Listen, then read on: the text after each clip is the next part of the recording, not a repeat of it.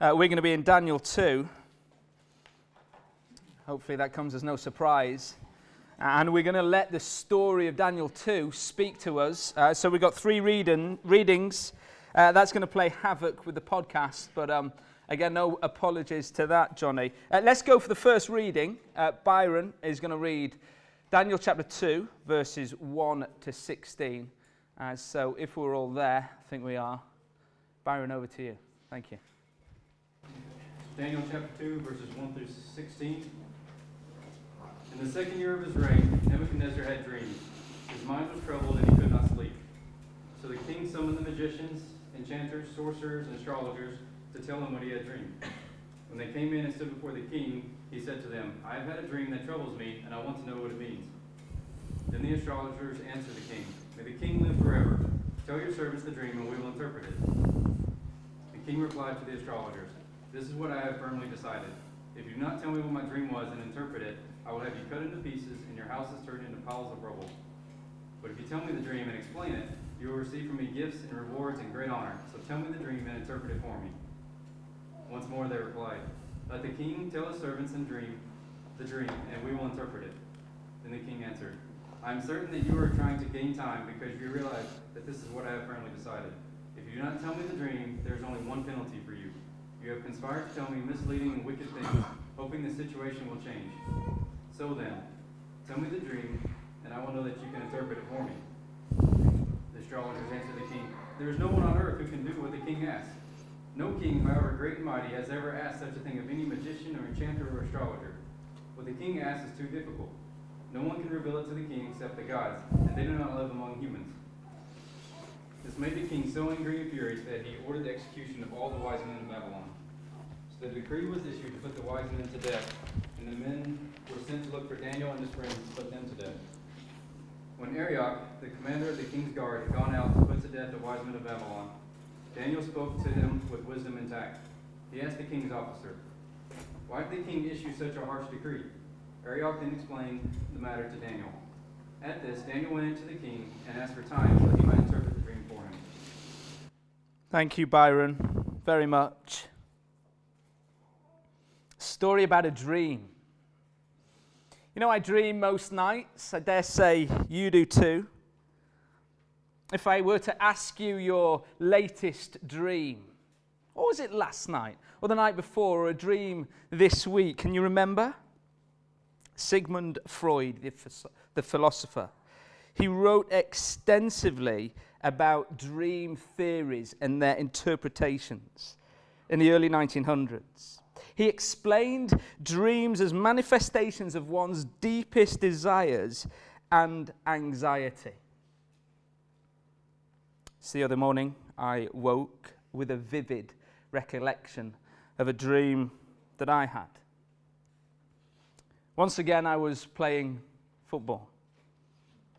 And there I was at my home ground of Carlisle United, Brunton Park. And it was just time for kickoff. And I was ready. And the other team kicked the ball off. And the ball came over my head. And it was a throw-in that I was to take. And all of a sudden, I find a kettle in my hand, ready to take the throw-in onto the pitch. I complained to the referee, "This isn't a football. Should I carry on?" And he says, "No, put it to the side." So I go to pick up the football, and I've got my mum's chocolate cake in my hand. And I'm ready to throw that onto the pitch. "Ref, shall I continue?" "Yeah, that's all right. Food items are fine." So I threw the chocolate cake in to the player, and he volleyed it up pitch, and the dream continued. Talk to me later if you want to find out more on that dream. Sigmund Freud. He explained dreams as manifestations of one's deepest desires and or anxieties. I'm not quite sure which category my dream fitted into. You see, in this passage, we're not talking about a daydream. And Martin Luther King, "I have a dream," aspiration of a better future. This story is about a dream of the king of Babylon. comes in the second chapter of Daniel. It's when Daniel and his friends have been taken to Babylon. It's part of the exile of the nation of Israel 600 years before the birth of Jesus. Babylon is the superpower. And here is the strategy. We heard about it last week from Johnny. Here's the strategy of takeover: to capture the young, promising men of Israel and educate them the Babylonian way. And so Daniel and his friends are taken to the king's side. Daniel 2, why is this dream captured here? Why is this so crucial? Why is it so important in the story of Daniel? And here's the question whenever we come to the Bible, the one big question. I was taught this early on as I was a Christian. When I read the Bible, ask the big question, what does it say about God? It's a good question to ask of Daniel 2. What does this dream say about God? And the whole story we're going to capture in 3 scenes. Byron has read the first of the 3 scenes to us. Here's scene 1. It's a hopeless situation without God. There's the title of scene 1, a hopeless situation without God. Look there, verse 1. In the 2nd year of his reign, Nebuchadnezzar had dreams, and his mind was troubled, and he could not sleep. Look at the restless king. He had all the power in the world. Commentators say perhaps 30 years old at the time. 2nd year of reign. Assyria had fallen to Babylon 8 years earlier. They were the big superpower. Now Babylon's come on the scene. Already this year, rulers of Damascus, Tyre, Sidon, Jerusalem, they've all submitted to his greater authority. Here is the king of the world. But he's not in charge of sleep. For he's troubled and he's restless. Sleep. Isn't sleep a great leveler? We all need it. The super king of the world needs it. The greatest superstar needs sleep to function. It's like we're robots. It's like God says, well, not too far. Here's the on-off button. And at that moment, we've no control on what our brain does. No control as we sleep. The restless king. He's troubled. But remember the scene, a hopeless situation without God. He summons help, verse 2, see that? So the king summoned the magicians, enchanters, sorcerers, and astrologers to tell him what he had dreamed. And when they came in and stood before the king, he said to them, I have had a dream that troubles me, and I want to know what it means. And then it becomes serious. There's either great reward or death. There's nothing else. You'll either be cut to pieces. You see that in verse 5. If you do not tell me what my dream was and interpret it, I will have you cut into pieces, and your houses turned into piles of rubble. Or tell me the dream. You will receive from me gifts and rewards and great honor. So tell me the dream and interpret it. The king, he raises the stakes. This is life or death. He needs help. He's troubled so much. And twice he asks the magicians to tell him the dream and explain it. Kind of the best David Blaine's of the time. Can you tell me the dream and interpret it? And they go to him and say, whoa. Tell us, and we'll interpret it. And he says,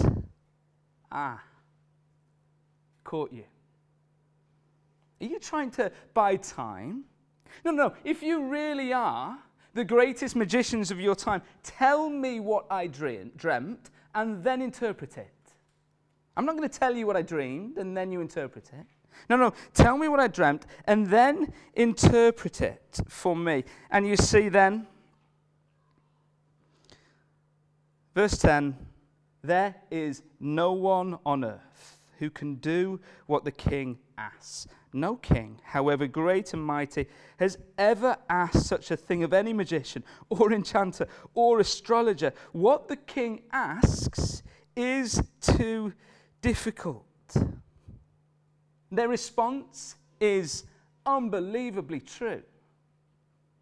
Who can do this? No one except the gods, and they do not live among humans. Oh, wouldn't it be great to see into the future? Wouldn't it be great if I were able to tell you exactly what you're thinking about now? Perhaps not so great, because you might be thinking about the week ahead. You might be thinking about football scores. You might be thinking about the Great British Bake Off. Wouldn't it be great to know the minds of the people that you're speaking to? Who can know that? Not one human. And yet, we still want to know the answers for our future. I remember sitting in a coffee shop and the lady across the table from me, as I put the paper down and started to work as I should have been working, said, "Oh, have you finished with that?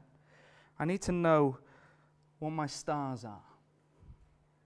I need to know what the gods say about life, about my life. I need some supernatural intervention into my life." So I handed her the paper. And I thought I'd pick up one today, just to see what my star sign says. I'm Virgo, so I'm told.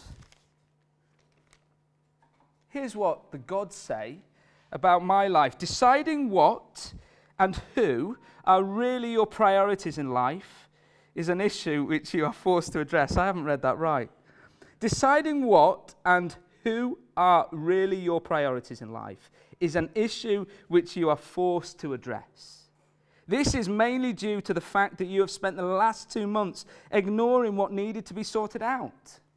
Luckily for you, the stars line up to give you the strength you need this week to deal with anything and anyone.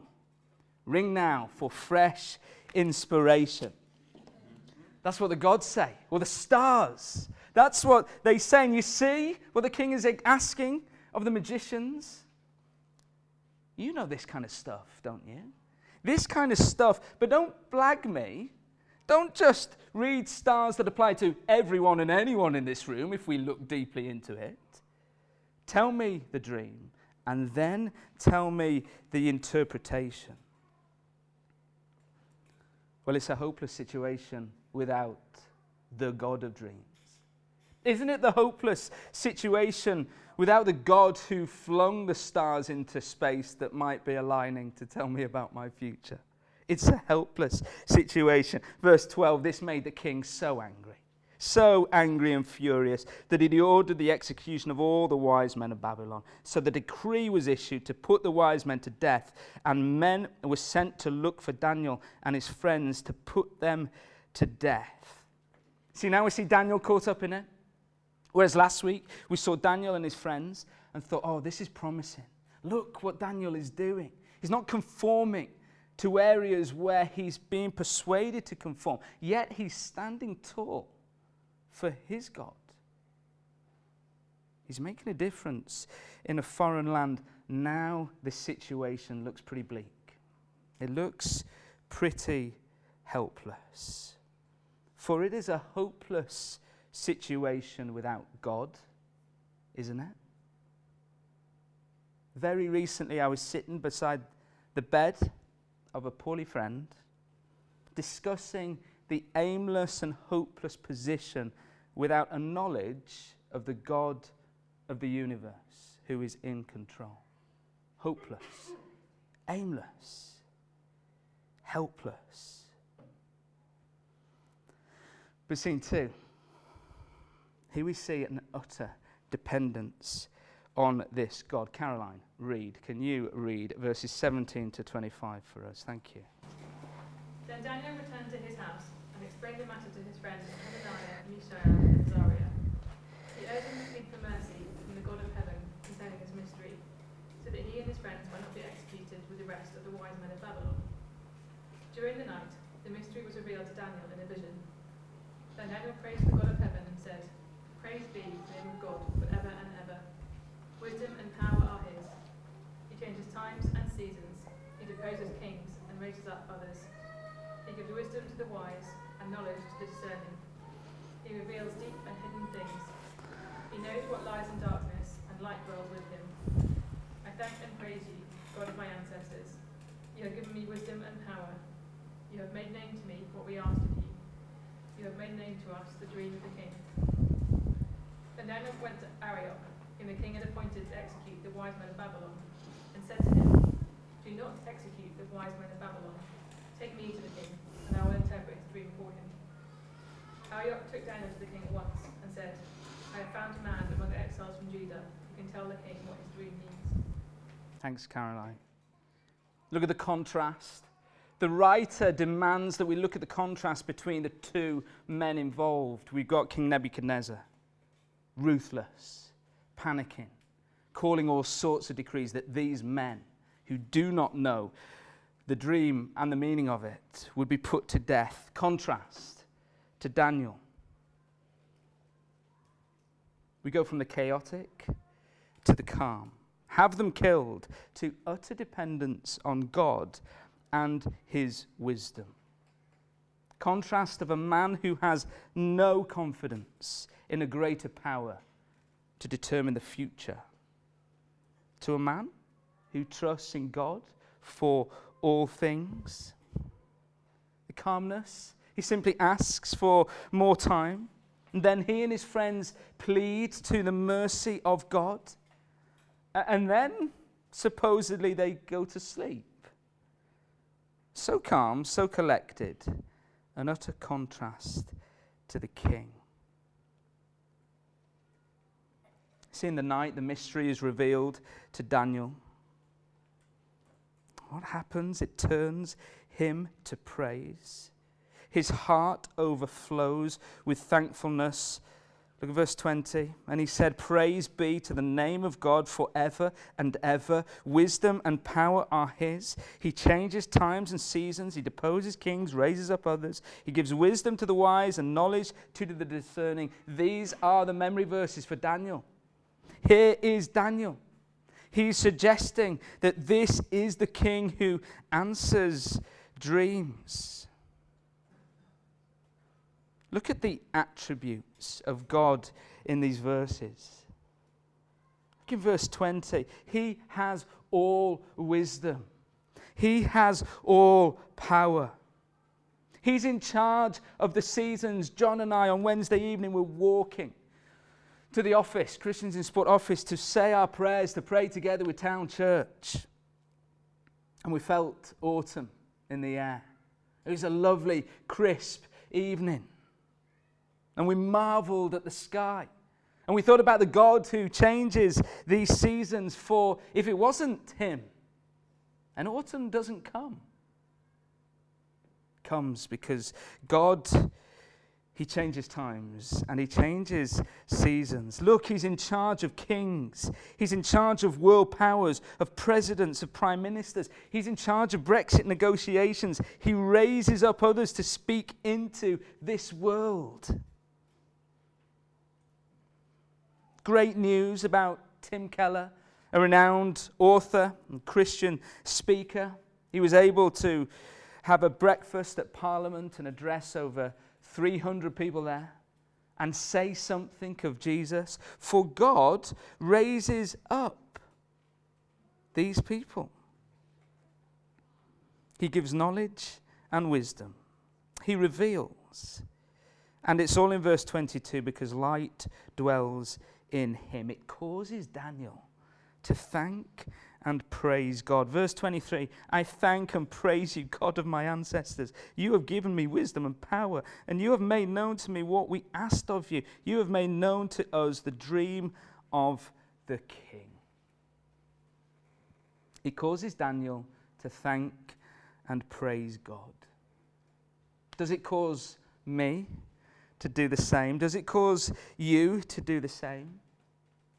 Will you, like Daniel, spend time this week asking God to help you depend on him for all wisdom? Will you, like Daniel, ask him in those moments of conflict at work to give you wisdom? Conflict with the boss? Conflict perhaps with colleagues? What about in the home? If you're not on speaking terms with close family members, will you ask God to give you all wisdom that turns your anxiety into praise and thankfulness? What about big decisions you've got to make about life, job, time, money? Will you ask God for wisdom that turns into great praise and thankfulness? There's scene 2, an utter contrast to scene 1. Here's Daniel, who utterly depends on God for all things, especially wisdom and power. And to scene 3, here's the reality of the eternal reign of an eternal king, the reality of the eternal reign of God. Archie, can you read verses 26 to 49? Thank you. The king asked Daniel, also called Belteshazzar, are you able to tell me what I saw in my dream and interpret it? Daniel replied, no wise man, enchanter, magician, or diviner can explain to the king the mystery he was asked about. But there is a God in heaven who reveals mysteries. He has shown King Nebuchadnezzar what will happen in days to come. Your dream and the visions that have passed through your mind as you were lying in bed are these. As your majesty was lying there, your mind turned to things to come, and the revealer of mysteries showed you what is going to happen. As for me, this mystery has been revealed to me, not because I have greater wisdom than anyone else alive, but so that your majesty may know the interpretation, and that you may understand what went through your mind. Your majesty looked, and there before you stood a large statue, an enormous, dazzling statue, awesome in appearance. The head of the statue was made of pure gold, its chest and arms of silver, its belly and thighs of bronze, its legs of iron, its feet partly of iron and partly of baked clay. While you were watching, a rock was cut out, but not by human hands. It struck the statue on its feet of iron and clay and smashed them. Then the iron, the clay, the bronze, the silver, and the gold were all broken to pieces and became like chaff on a threshing floor in the summer. The wind swept them away without leaving a trace. But the rock that struck the statue became a huge mountain and filled the whole earth. This was the dream, and now we will interpret it to the king. Your Majesty, you are the King of kings. The God of heaven has given you dominion and power and might and glory. In your hands he has placed all mankind and the beasts of the field and the birds in the sky. Wherever they live, he has made you ruler over them all. You are that head of gold.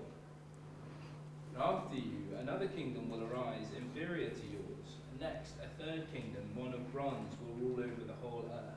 Finally, there will be a fourth kingdom, strong as iron, for iron breaks and smashes everything. And as iron breaks things to pieces, so it will crush and break all the others. Just as you saw that the feet and toes were partly of baked clay and partly of iron, so this will be a divided kingdom. Yet it will have some of the strength of iron, even as you saw iron mixed with clay. As the toes were partly iron and partly clay, so this kingdom will be partly strong and partly brittle. And just as you saw the iron mixed with baked clay, so the people will be a mixture and will not remain united, any more than iron mixes with clay. In the time of those kings, the God of heaven will set up a kingdom that will never be destroyed, nor will it be left to another people. It will crush all those kingdoms and bring them to an end, but it will itself endure forever. This is the meaning of the vision of the rock cut out of a mountain, but not by human hands, a rock that broke the iron, the bronze, the clay, the silver, and the gold to pieces. The great God has shown the king what will take place in the future. The dream is true, and its interpretation is trustworthy. Then King Nebuchadnezzar fell prostrate before Daniel and paid him honor and ordered that an offering and incense be presented to him. The king said to Daniel, "Surely your God is the God of gods and the Lord of kings and the revealer of mysteries, for you were able to reveal this mystery." Then the king placed Daniel in a high position and lavished many gifts on him. He made him ruler over the entire province of Babylon and placed him in charge of all its wise men. Moreover, at Daniel's request, the king appointed Shadrach, Meshach, and Abednego administrators over the province of Babylon, while Daniel himself remained at the royal court. Archie, thank you. Well read.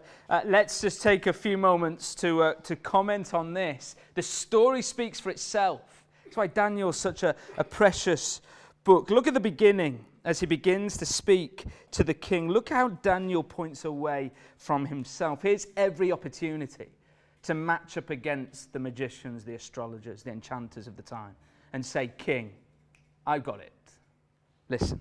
But look what he says. Verse 27, "No wise man, enchanter, magician, or diviner can explain to the king the mystery he has asked about. But there is a God in heaven who reveals mysteries." Look how Daniel points away from himself. He's absolutely assured, yet not self-assured. There is a God in heaven, says Daniel. This God reveals mysteries. The mystery of the future, the mystery of your dream, the coming reign of a sovereign God. Do you know the little ones are having good fun next door? They're building a statue out of cardboard boxes, about the height of me. Painting them, well, I'm not painting, sorry, wrapping them in gold paper and gold and silver and bronze paper. They're trying to create something of what Nebuchadnezzar saw in his dream. And when you read his dream, perhaps you think my footballing one isn't so bad after all. Because here's a statue. We've read it.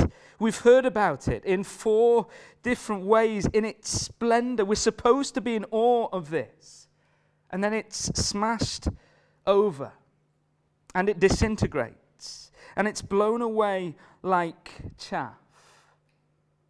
Its time is remembered no more.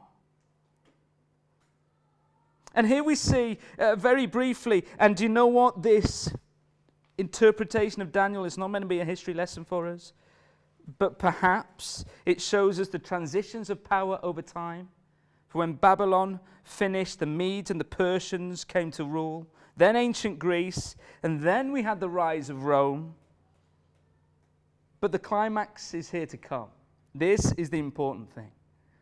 It's the rock that smashes this statue, this splendor of a statue. The rock that smashes this, that then turns into a mountain. Verse 45, here's the meaning of the vision of the rock cut out of a mountain, not by human hands. A rock that broke the iron, the bronze, the clay, and the silver, and the gold to pieces.